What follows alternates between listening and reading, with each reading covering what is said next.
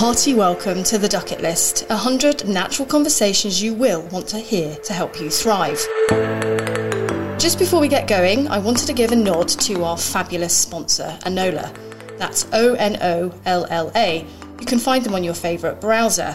Anola is the one-stop shop for seasonally led, natural, organic and sustainable beauty, wellbeing products and curated themed gift sets.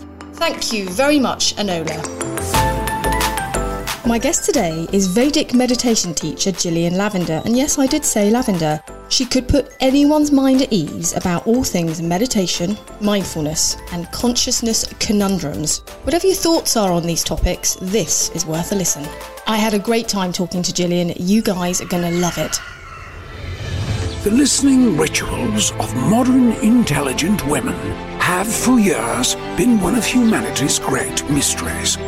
Fortunately now, females have an authentic podcast where natural conversations can grow and flourish. Welcome to the Ducket List. Gillian, hello, welcome. Suzanne. You liked that little intro, didn't you?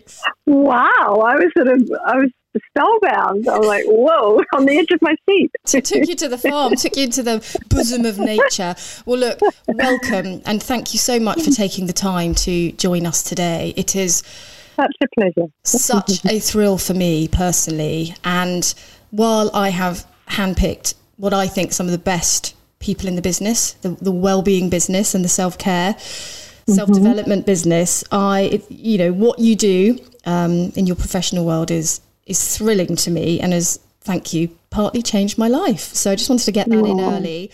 But I also wanted to get in early. People, guys, I know that you're listening to this, and please, the ones that treat the word meditation a bit like some people treat the word veganism or self-care or all those kind of things, don't turn off, because this podcast is all about honest and natural conversations.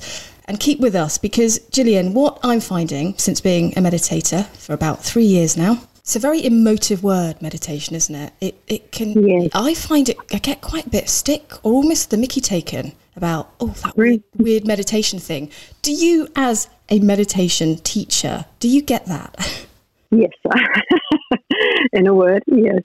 And it's interesting, because here we are in this day and age, and it's so much more in the mainstream. I mean, the word is out there in a way that it wasn't when I first started teaching 17 years ago, and when I first started meditating 25 years ago.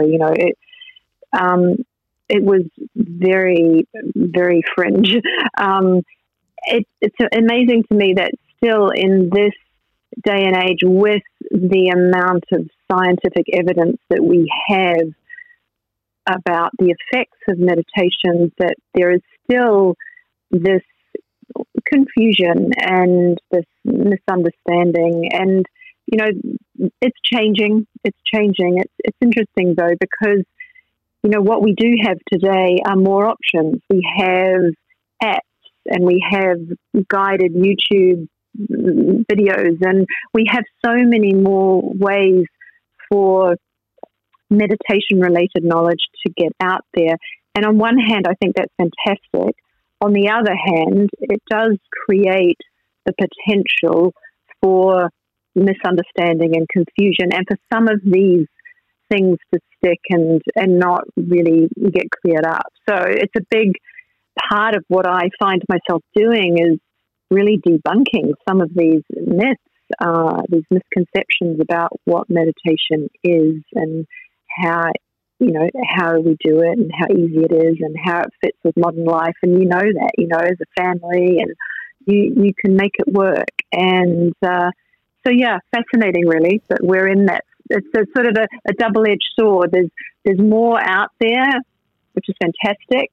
And actually that can create the opportunity for a little bit more dilution of the knowledge and confusion, which is what I see. Absolutely. I mean, I've raised more eyebrows by saying to a group of friends, excuse me for, half an hour or so, I'm just got to pop out and meditate. I'd get less eyebrows raised if I said, just nipping out for a couple of cigarettes, or, just popping down the pub at lunchtime for a few pints. I'd be, okay, see you later. Just going to meditate is like, what?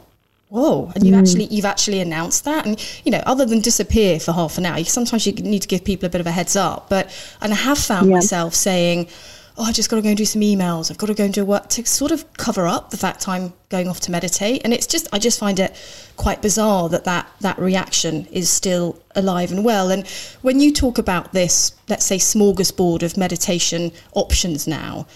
We'll get on to Vedic, which is your particular style of meditation. But do you think there's better types of meditation than others? There are, beginner's meditation, or you have to be good at meditation to learn to meditate. Where does the world of meditation knowledge sort of start, middle and end, or is it all a matter of choice? I think the first thing that I would say up front is that not all meditations are the same.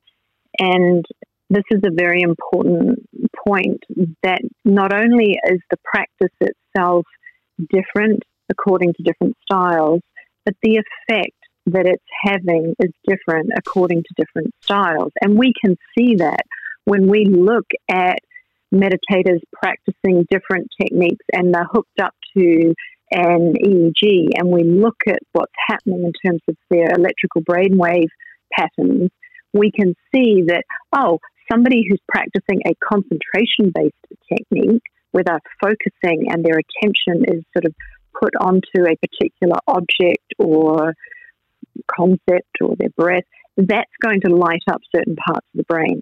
If we look at somebody who's doing what we call an open monitoring awareness technique, which is also known as a mindfulness-based technique, where the attention is wandering, a different brain signature will be seen and different parts of the brain will be activated. And then when we look at Vedic meditation, which is the oldest technique that we have in the world that I teach, that's delivering a different brain signature again. So firstly, we have to get clear, and this is part of that educational process, and recognizing that they're not all the same and they're not going to have the same impact as a result of that. Now, is there value in everybody taking a moment to put the phone down, and instead of just, sitting down on the public transport and, bringing up their device, they actually keep it in their bag and they sit there and they close their eyes and they tune into what's happening to their breath and their body? Even if they do that for 60 seconds, is that valuable? Yes, absolutely, it is valuable. And anybody can do that. I think, so I'm very open to people starting their meditation journey at whatever point feels accessible and easy for them. What I do think is a watch out with all of this is that often, and this happens a lot, people will come to me and they say, you know what, I tried to meditate and it just didn't, I couldn't sit there. It's not me. Yeah, I had so many thoughts and I couldn't control my mind and I couldn't focus and all of this stuff. And that's where it starts to become really significant in terms of what you're doing. Because if you say to somebody, I want you to sit there for 10 minutes and stop thinking, just, push away the thoughts. I mean, my God, it's impossible. It's not how the mind works. So many people, having tried some sort of difficult process, taking a lot of effort, they kind of come through that and they think, well, oh gosh, maybe it's me. I'm a failed meditator. There are meditation types and I'm not one of them. And yet they get a sense and they read about it enough and they hear about the celebrity that's doing it and they get this message, oh, wait a minute, meditation is a game changer, and they know that there's something there and yet they feel like they are failing. And then when they come and they learn how to do it correctly and they learn how to, what I mean by that is they learn how to work with the nature of the mind, not against it, then they are like, oh my God, this is easy. This works. I can do this. I'm noticing changes. I want to do this every day. I remember a woman I taught. She must be like 69, maybe 70. she said, look, I'm a bit of an old hippie. You name it, I've done it. Mm-hmm. And she tried so many different things. Her daughter had learned to meditate and had noticed such changes. And the mother had noticed changes in her daughter. So she came along. And she had, had done all sorts of things. And I remember vividly, she came out of her first meditation with us in that first session. And she said, her first words were, "It's so easy." And all this other stuff that she'd been doing in comparison was really hard work. And then when she found, that there was a different way to approach this, it all clicked and it all changed. Now, this is a long-winded answer, but I think, I always celebrate when somebody makes a decision to investigate this knowledge and start to play around with this. It's great. And at the same time, we do need to, and this is what's so great about this podcast and this the work that you're doing and you being an exponent of this, is that we start to get this message out there in a way that is actually correct and stands up to the test of science, is that they're not all the same. And we need to be clear about that. And I'm totally with it. And I love the way you talk about these sort of watchwords and the ease and simplicity. And that's actually what appealed to me, because like your lovely lady you've just been talking about, I, for 20 years, tried so many different types of ways just to calm my monkey mind down, like a lot of us used to find it a lot harder to just be at ease with your mind. All the jumble, all the noise, all the lists you make, all of that kind of strangeness that goes on up in our minds. And what I loved about Vedic, and is it Vedic or Vedic, by the way? Vedic. Okay. Vedic. Good, I said it correctly in the first place. So what I loved and what appealed to me, and actually when we first met a few years ago on a panel, it was quite a heavy-going panel. Do you remember we were talking about this? The subject was I think it was suicide and depression in teenagers. So not a light topic. And I just loved, though, that you still had a lightness of touch with such a huge, difficult subject. And so that first attracted me. But what really attracted me to this form of meditation was the fact it's for householders, as you call it. So normal people with normal busy lives. I didn't want to be a sitting cross-legged, burning incense, listening to sort of, special spiritual music in the background. I wanted to be that person on the underground doing a meditation that I could actually achieve in some way, shape or form that had good effect. I wanted to be that person that could nip out, or my daughter read a book on the sofa next to me while I'm meditating. I didn't want it to be something special. Do you know what I mean? Absolutely. So I would put to you the different forms and how I've had a couple of people say to me, "Oh, is that meditation where you have to pay loads of money to get a word with the Vedic?" So tell me a little bit about the mantra and this meaningless sound that we use to help guide the mind. Tell us a little bit about that. Yes, well, I think it's interesting that you use that terminology of the monkey mind, because, again, it's something that we hear a lot of, and often that metaphor is used in a way which isn't perhaps as tight as it could be. So what is important for the mind is, when I say work with the nature of the mind, that means give the mind something that it wants. Now, what your mind wants at any moment in time is something that it perceives to be fascinating and charming. Even if you're thinking about something crappy and difficult, it's in aid of solving that and arriving at the bliss that lies on the other side of that, the solution. So our mind is constantly moving. There's that sort of the mind jumping around like a monkey sort of thing. However, if you want to catch a monkey, you don't get out there and start climbing trees and trying to bash it with a stick and trying to, force it down into it. It doesn't work. What do? You put some bananas down at the base of the tree and, well, there you go. You've got monkeys all over. And what we want to do is we want to give the mind that which is charming to it. Now, this is the point of the mantra, and the mantra is a sound. And I use that word specifically because it's not a word. It doesn't have meaning, doesn't have a literal meaning, it doesn't have a connotative meaning. It's a vibration, and it's a very specific vibration that is chosen for you by the teacher that resonates with your vibrational quality. And so it has a very particular function. And it's interesting, when we break down the word mantra, man, M-A-N, comes from manas, which means mind in Sanskrit, and tra, T-R-A, means a vehicle or an instrument. So it's a mind vehicle, like the mind hops onto it and it takes a dive, because inbuilt into the vibrational quality of these primordial sounds is this self-refining mechanism. And so it becomes fainter and fainter and fainter and fainter, and very, very, very faint till it's almost gone. And so as a meditator, my mind is drawn to this because those very faint, subtle layers of cognition are extremely delicious for the mind.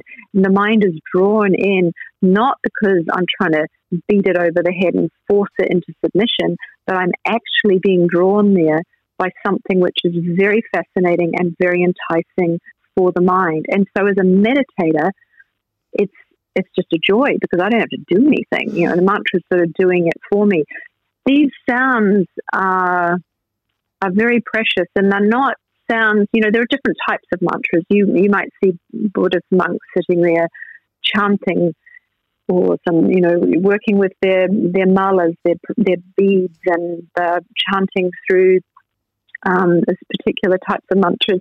That's not what we do. You know, we use in this householder technique, we think the sound silently, and the mind dives in and follows the sound. And it's interesting because sound is the most subtle of all of the five senses of perception. So it's a very easy way for us to settle down into those very quiet layers of the mind that we don't normally access when, as you say, we're racing around and we've got our to-do list and we're worrying about something and the mind is very active. This takes us down to the very, very deep layers of the mind, and then the mantra disappears, and then we drop into that inner, pure inner, serene blissfulness that is at the base of the mind, at that least excited state of consciousness. And that's really interesting because as the mind is in that very settled state, then the body begins to rest very deeply. And you've heard me say this many times, you know, it's within a few minutes, the body is resting probably, you know, up to 5 times deeper than sleep. So there you are sitting on the sofa and your daughter is next to you reading her book, and you look like someone sitting on the sofa with your eyes closed. But if I had you hooked up to all the right equipment, we would see that your metabolic rate is many times deeper than your sleep the night before. So it's very powerful, and we're led by the mind, and then the body follows. And that to me is what's so beautiful actually about this. And, you know, I say to some friends, I just sit on the sofa for 20 minutes, nice and cozy, and I just kind of surrender and do my thing. Yeah. There's no big deal, there's no big drama. And I think that's what a lot of people get confused about, because so many people have said to me, including other sort of spiritual teachers actually, and even some of the guests we've had on this podcast, no, you know, there's so many ways of meditating, you have to find your own. And as long as you go into a flow, and you're in a flow with something, you can, you know, running could be your meditation, or cooking, or, you know, skiing. And I don't know if I agree with that, because for me, it is the not doing, and it is this that you talk about, the non-exciting. Because to me, going out for a run, looking at the trees, and I'm too excited out for a run, or I'd be too excited skiing, that's not meditating to me. So can you just tell what that difference for you in terms of not just the practice, but what is going on between someone that thinks I'm in a meditative flow while I'm out jogging, compared to me sat on the sofa with my eyes closed? What is the big difference? Yeah, let's use that as an example. I think it's a really good one, and I hear it a lot too. You know, I get to really switch off and zone out when I go for a run. You know, that's my meditation. And I go, no, it's not. Yes, your body is being pumped full of endorphins, which is your body's way of dealing with protective against, you know, pain and any damage that's being done. But essentially what's happening when you're running, As human beings, the running function as a running for pleasure or running for exercise, relatively recent development. Running puts the body orients it into a fight-flight mechanism, and so the body does produce those endorphins, and the body isn't thinking about the mortgage payment next, month, or the thing that person said in that meeting yesterday. You're in what happens when we get into that stress reaction. You're into, oh, I've got a tiger in front of me, so I'm not thinking about the past and I'm not thinking about the future. And so people say, oh gosh, that feels good. I'm really, I can leave all those thoughts behind. However, what's happening in their physiology is the opposite of being in a hypo meaning low metabolic state that we experience in meditation. They're in a hyper metabolic state and often masking a whole lot of stuff that's going on in the physiology because, they're all pumped full of those endorphins. So it's a different experience, but this is why people sort of get into that zone, and that can be kind of a relief from all of those worries and all of the beating themselves up over the past. Now, it's very different to what happens when we sit down and we practice meditation in the way that I've been describing, because rather than the body going into fight and flight, we're in stay and play. The body is in a whole different substrate of biochemistry. The body's normalizing dopamine levels. It's upping the serotonin levels. It's producing a very interesting neurohormone called DHEAS, which is associated with longevity and feelings of positivity. It's something that the body knows how to produce endogenously within. And so the body starts to produce that bliss chemistry naturally inside. And this is activated by the stay and play response rather than fight flight. And we're resting so deeply. Now, when the body rests, the body heals and the body purifies. And this is important because everybody's tired and everybody's carrying stress. And the only way that we can release that is to do the opposite of what happened when we got stressed and when we got overextended and worn out. We need to rest, and we need to rest efficiently, and this is what meditation is doing. So 20 minutes of that very deep rest. So you start to release the stress and you release the tiredness. And as you say, sitting down on the sofa, it's a relief. You don't have to do anything. For 20 minutes twice a day, you don't have an agenda. You don't have to be on and doing anything. You can actually let go. And it's that is so profoundly different from going for a run for half an hour. And so, yes,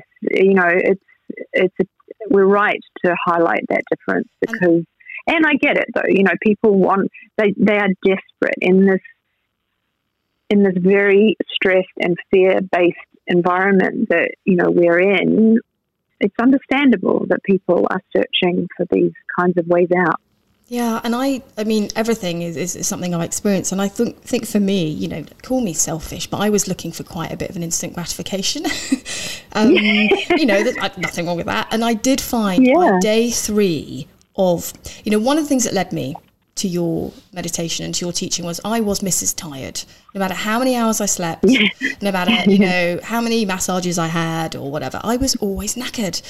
And nothing I could do would solve that. And I have to say, the non-negotiable for me about my twice daily meditation, it's a bit like having a shower. You get out of the shower and you feel clean, right? So you do it again. Yeah. You do it again. You do it every day. And leaving home without a shower would be weird. So for me, meditating would be weird because by day 3 of me meditating, the tiredness started to go. Oh. I mean, go.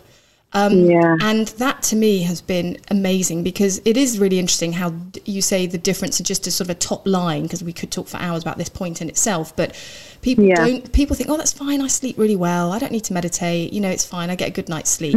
But it's a very different process, isn't it? And I just feel more refreshed actually often after meditating than I do waking up in the morning, so it's to me it's a no-brainer, excuse the pun. It's that release of tiredness. It's so oh my gosh, it's so important because I always say, to be tired is a very costly thing because nobody makes their best decisions when they're tired and nobody is their most responsive and available for others when they are tired. The opposite, actually.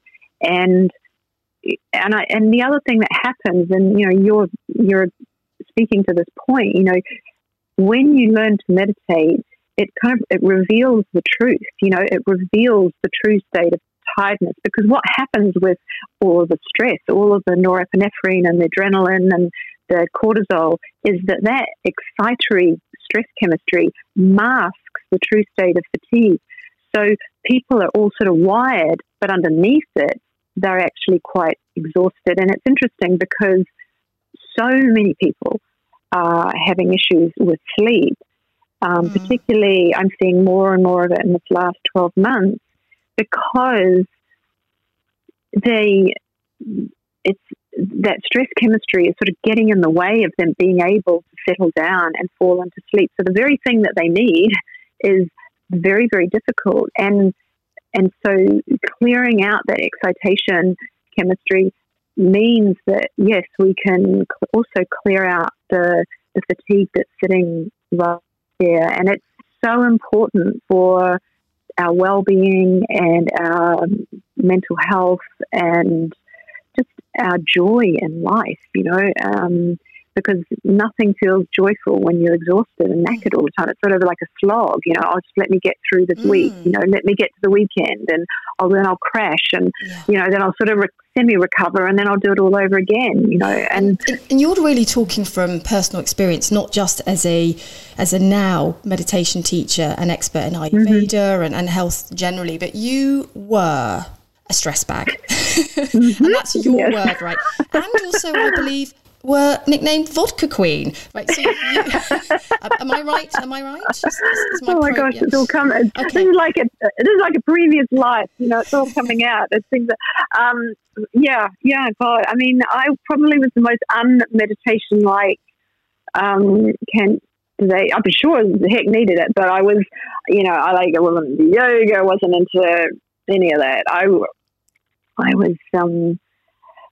partying, working hard, working across different time zones. I was exhausted. I was always sort of in a fog of jet lag, and I was propping myself up with probably too much exercise and certainly alcohol, and my diet was not great, and just it was just a kind of a whole combination of things that were completely unsustainable. Well, but most people are still living with now. I mean, that's the norm for most people. Yeah, I think we all have to sort of, we all do our best in any situation to try and work out what feels right, and everyone's doing the best, and we've got to be easy with ourselves in that regard. But yeah, I was not in a great place, and I found out about meditation through a friend, and it was just a sort of an underlying sense of, I trusted this person, and I thought, wow, they're doing it, and I knew that I needed to do something. And what kind of got me over the line was the science. I think I wasn't into anything ooby-gooby and wacko-weirdy. I didn't want anything like that. That's not my scene. And so the fact that when I went along to the talk in the beginning, and he was normal, and the other people in the room were normal, and there was all the science behind it, that was sort of like, okay, right, I'm ready to give this a go. And then, as you say, that instant gratification, it's not like you need to meditate for 9 months before you start to see a shift. You're going to notice changes in those first few days of learning, and that's really powerful, because then you're like, oh wow, I do this and this happens. I get cause and effect. I get to see an impact. So much so that you married another meditator.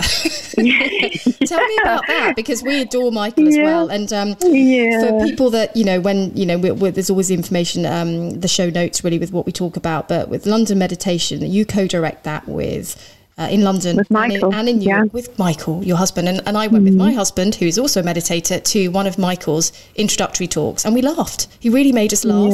And we had good fun. But I do want to know, what happens when two meditators have a row? Is it really calm and chilled? Or are there fireworks?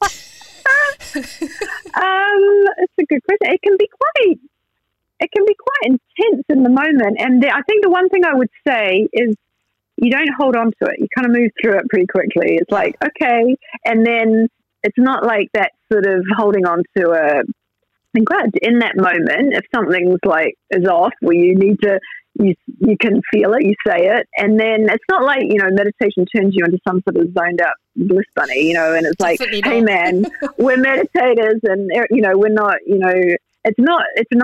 we're not making a mood of it. So yeah, if I'm pissed off about something or, there might, we have those interactions. But what I would say is, you're not in the grip of that, 10 hours later, we kind of move through it quickly and move on with whatever else we're dealing with. So there's an honesty about it and there's a sincerity about it, and a feeling about it. It can be sometimes a strong feeling, but there's not that sort of clutching on and that holding on to it in a way that's actually not that helpful. That would probably be the thing that I notice the most. Yeah, that's not. But yeah, we have Loie, our daughter. She's 7. We are partners in every sense of, and as working with your partner, that's a particular thing in itself.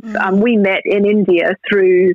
Michael was living in LA and we had the same meditation teacher that we learned from. So then he moved to London and we started London Meditation Centre. And I had been doing some previous work with my other hat on, my publishing hat. And so I'd been going to New York and I'd been sort of teaching people on the side. And then the New York stuff grew from there. And so we have a pretty big base now in New York, although we haven't been there for the last few months, obviously. But I enjoy teaching there as well. A lot of people there that are, very open to this kind of knowledge and very as well. Do they have different mantras? Because they'll have a very different resonance, won't they, New York to London, or is it fairly much for muchness? Same sort of, same pot that we're drawing from. But they're interesting because I think a lot of people there are perhaps more used to working with a therapist or being in a 12-step program or whatever. So there's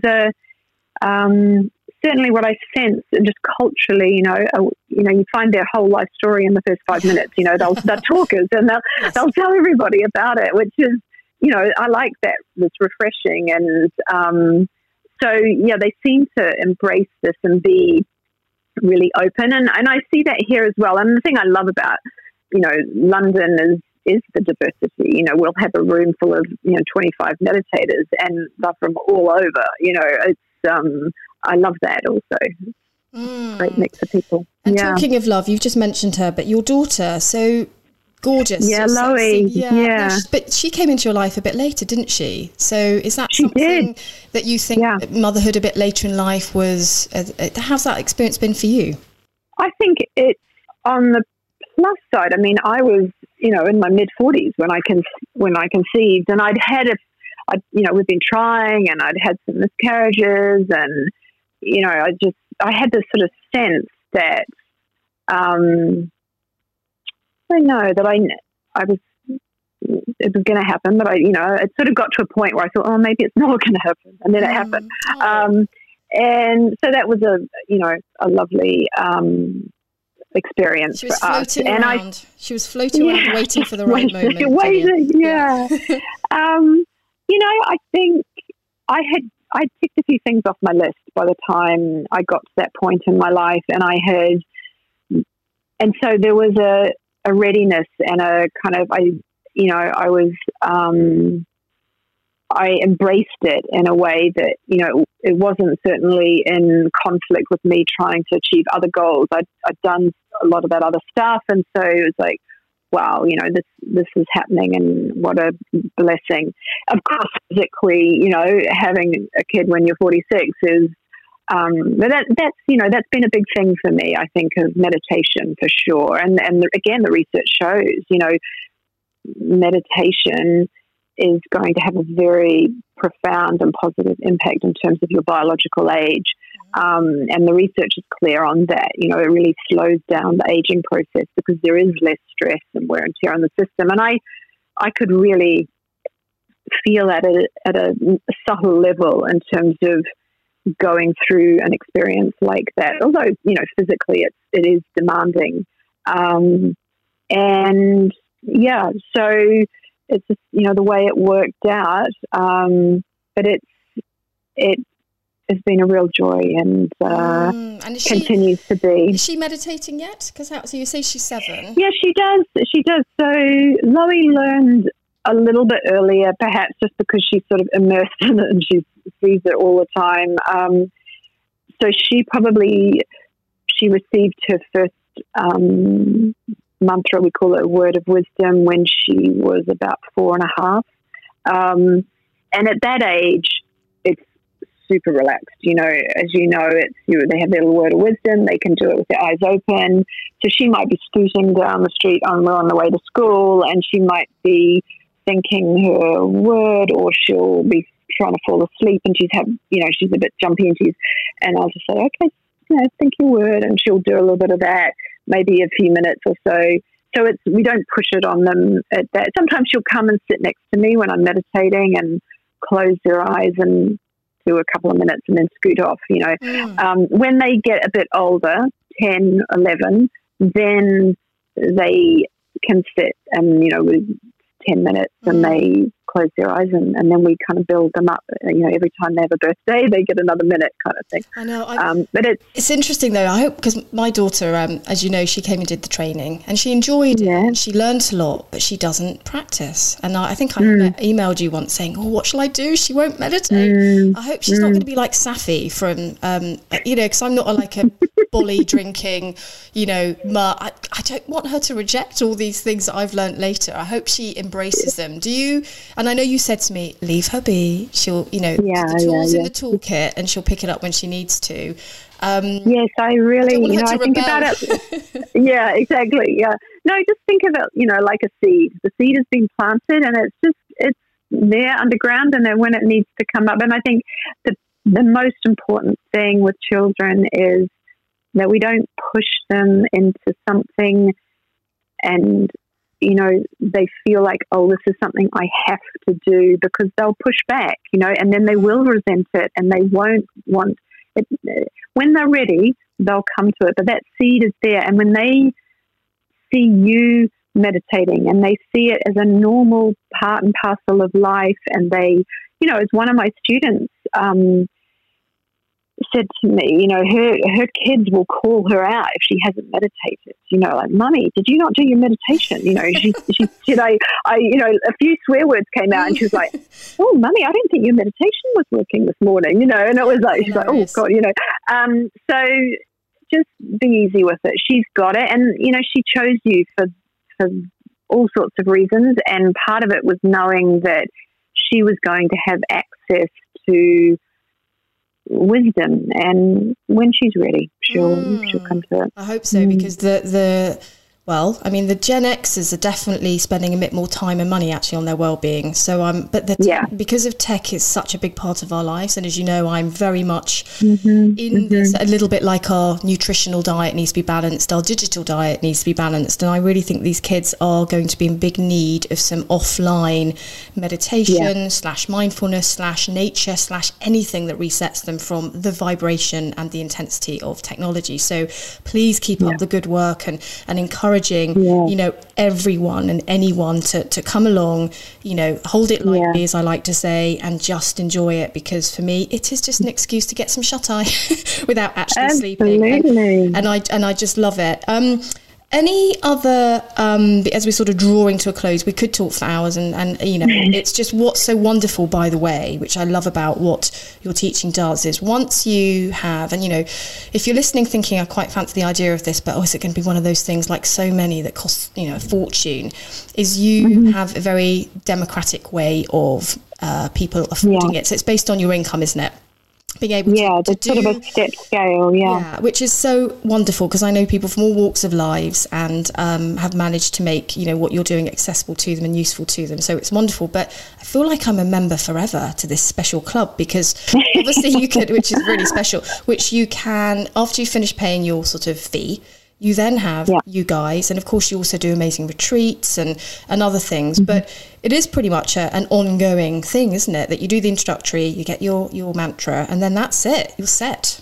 Yes, I mean, I think it's the wonderful thing about this is that once you have this knowledge, you are self-sufficient. Like my goal is for not to create, teacher dependency. I don't want someone to be dependent on me to be in the room in order to be able to settle down their nervous system and release that stress and tiredness. I want them to have that self-sufficiency. And so when you learn this, you have a natural, easy technique for life, and you can do it every day.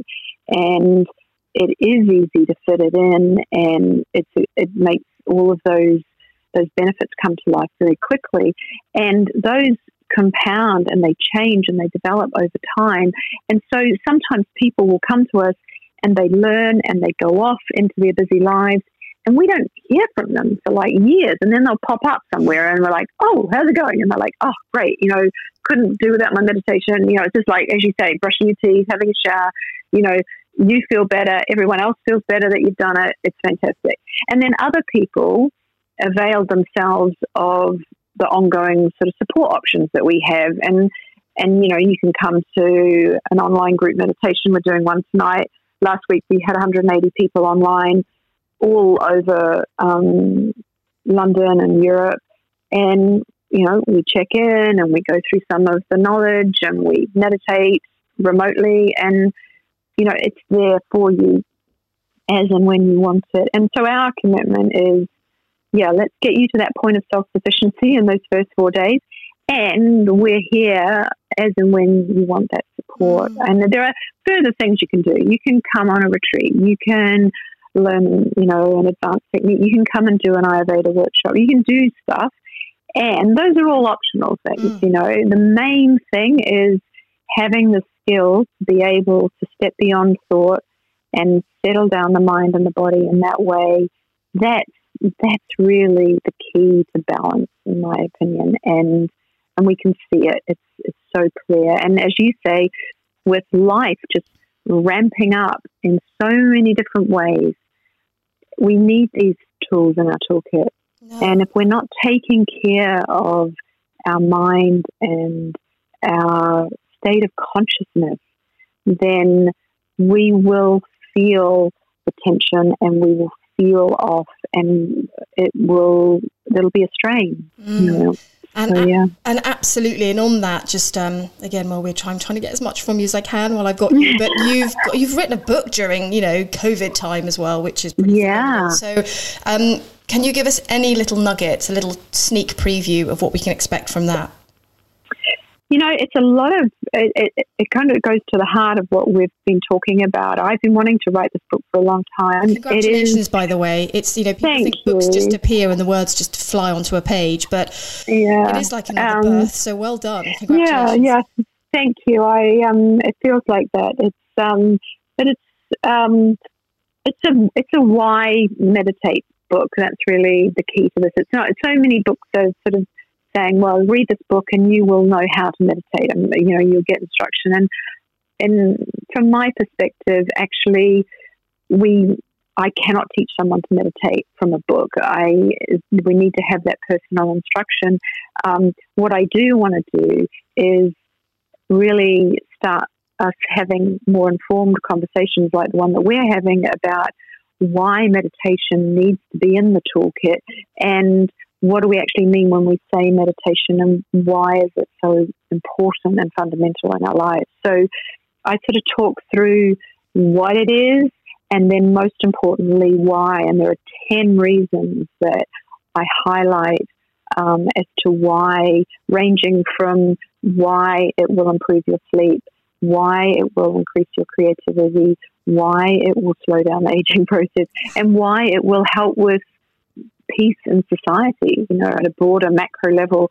So that's kind of the run of it. And I hope that really does inspire people to start to get on this journey, or if they're on the journey, keep going and keep, investigating and learning.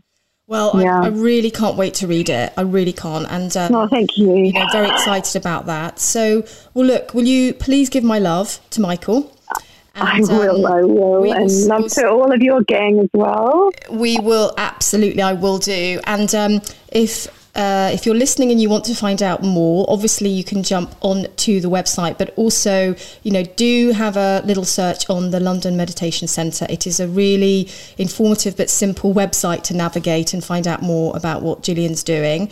We will keep everyone posted this side, Jillian, about books and retreats and all the other yummy stuff you're doing. And I look forward to seeing you and all the other, apparently, someone said the other week on the meditation, your Zoom, brilliant meditation on Zoom, it's wonderful, that they're starting to get a bit cheeky, aren't they? Like asking questions like, are you a better meditator if you've got a beard? I think you might introduce some more marriages through meditation, You're the We've had a few.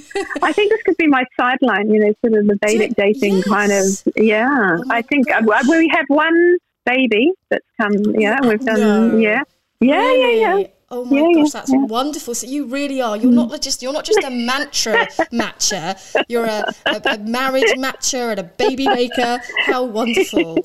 Wow, that's really interesting. Well, I think there might be some sort of, there's definitely something. There's so many single people around, Jillian, and maybe they're single because they need to do some meditation. So you're kind of killing two birds with one stone. Yes. Yeah. No, seriously, I think you should do kind of, a little matchmaking thing next summer or something in summer 21 when things return to some sort of new normality. But that's when we can actually get in the same room together. Yeah, I know, because the online dating, I mean, God forbid I ever, thank God I'm not to do that, but it doesn't seem. But I've been online Zoom meditating dating. There's a ring to it. There's got a ring to it.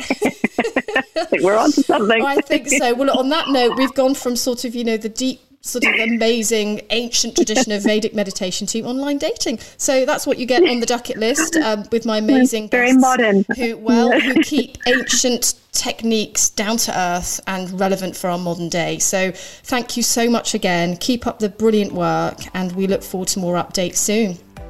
Thank you, Susanna. It's just been a real joy. Take care. Thank you. You too. Bye. Well, I hope you enjoyed that as much as I did, and it's opened your mind. Another shout out and thanks to Enola. That's Onolla. Enola is the home of seasonally led natural, organic and sustainable living, beauty and well-being. Thank you, Enola. And we have more podcasts like this one lined up with some super guests. So stay close, stay well and keep it natural.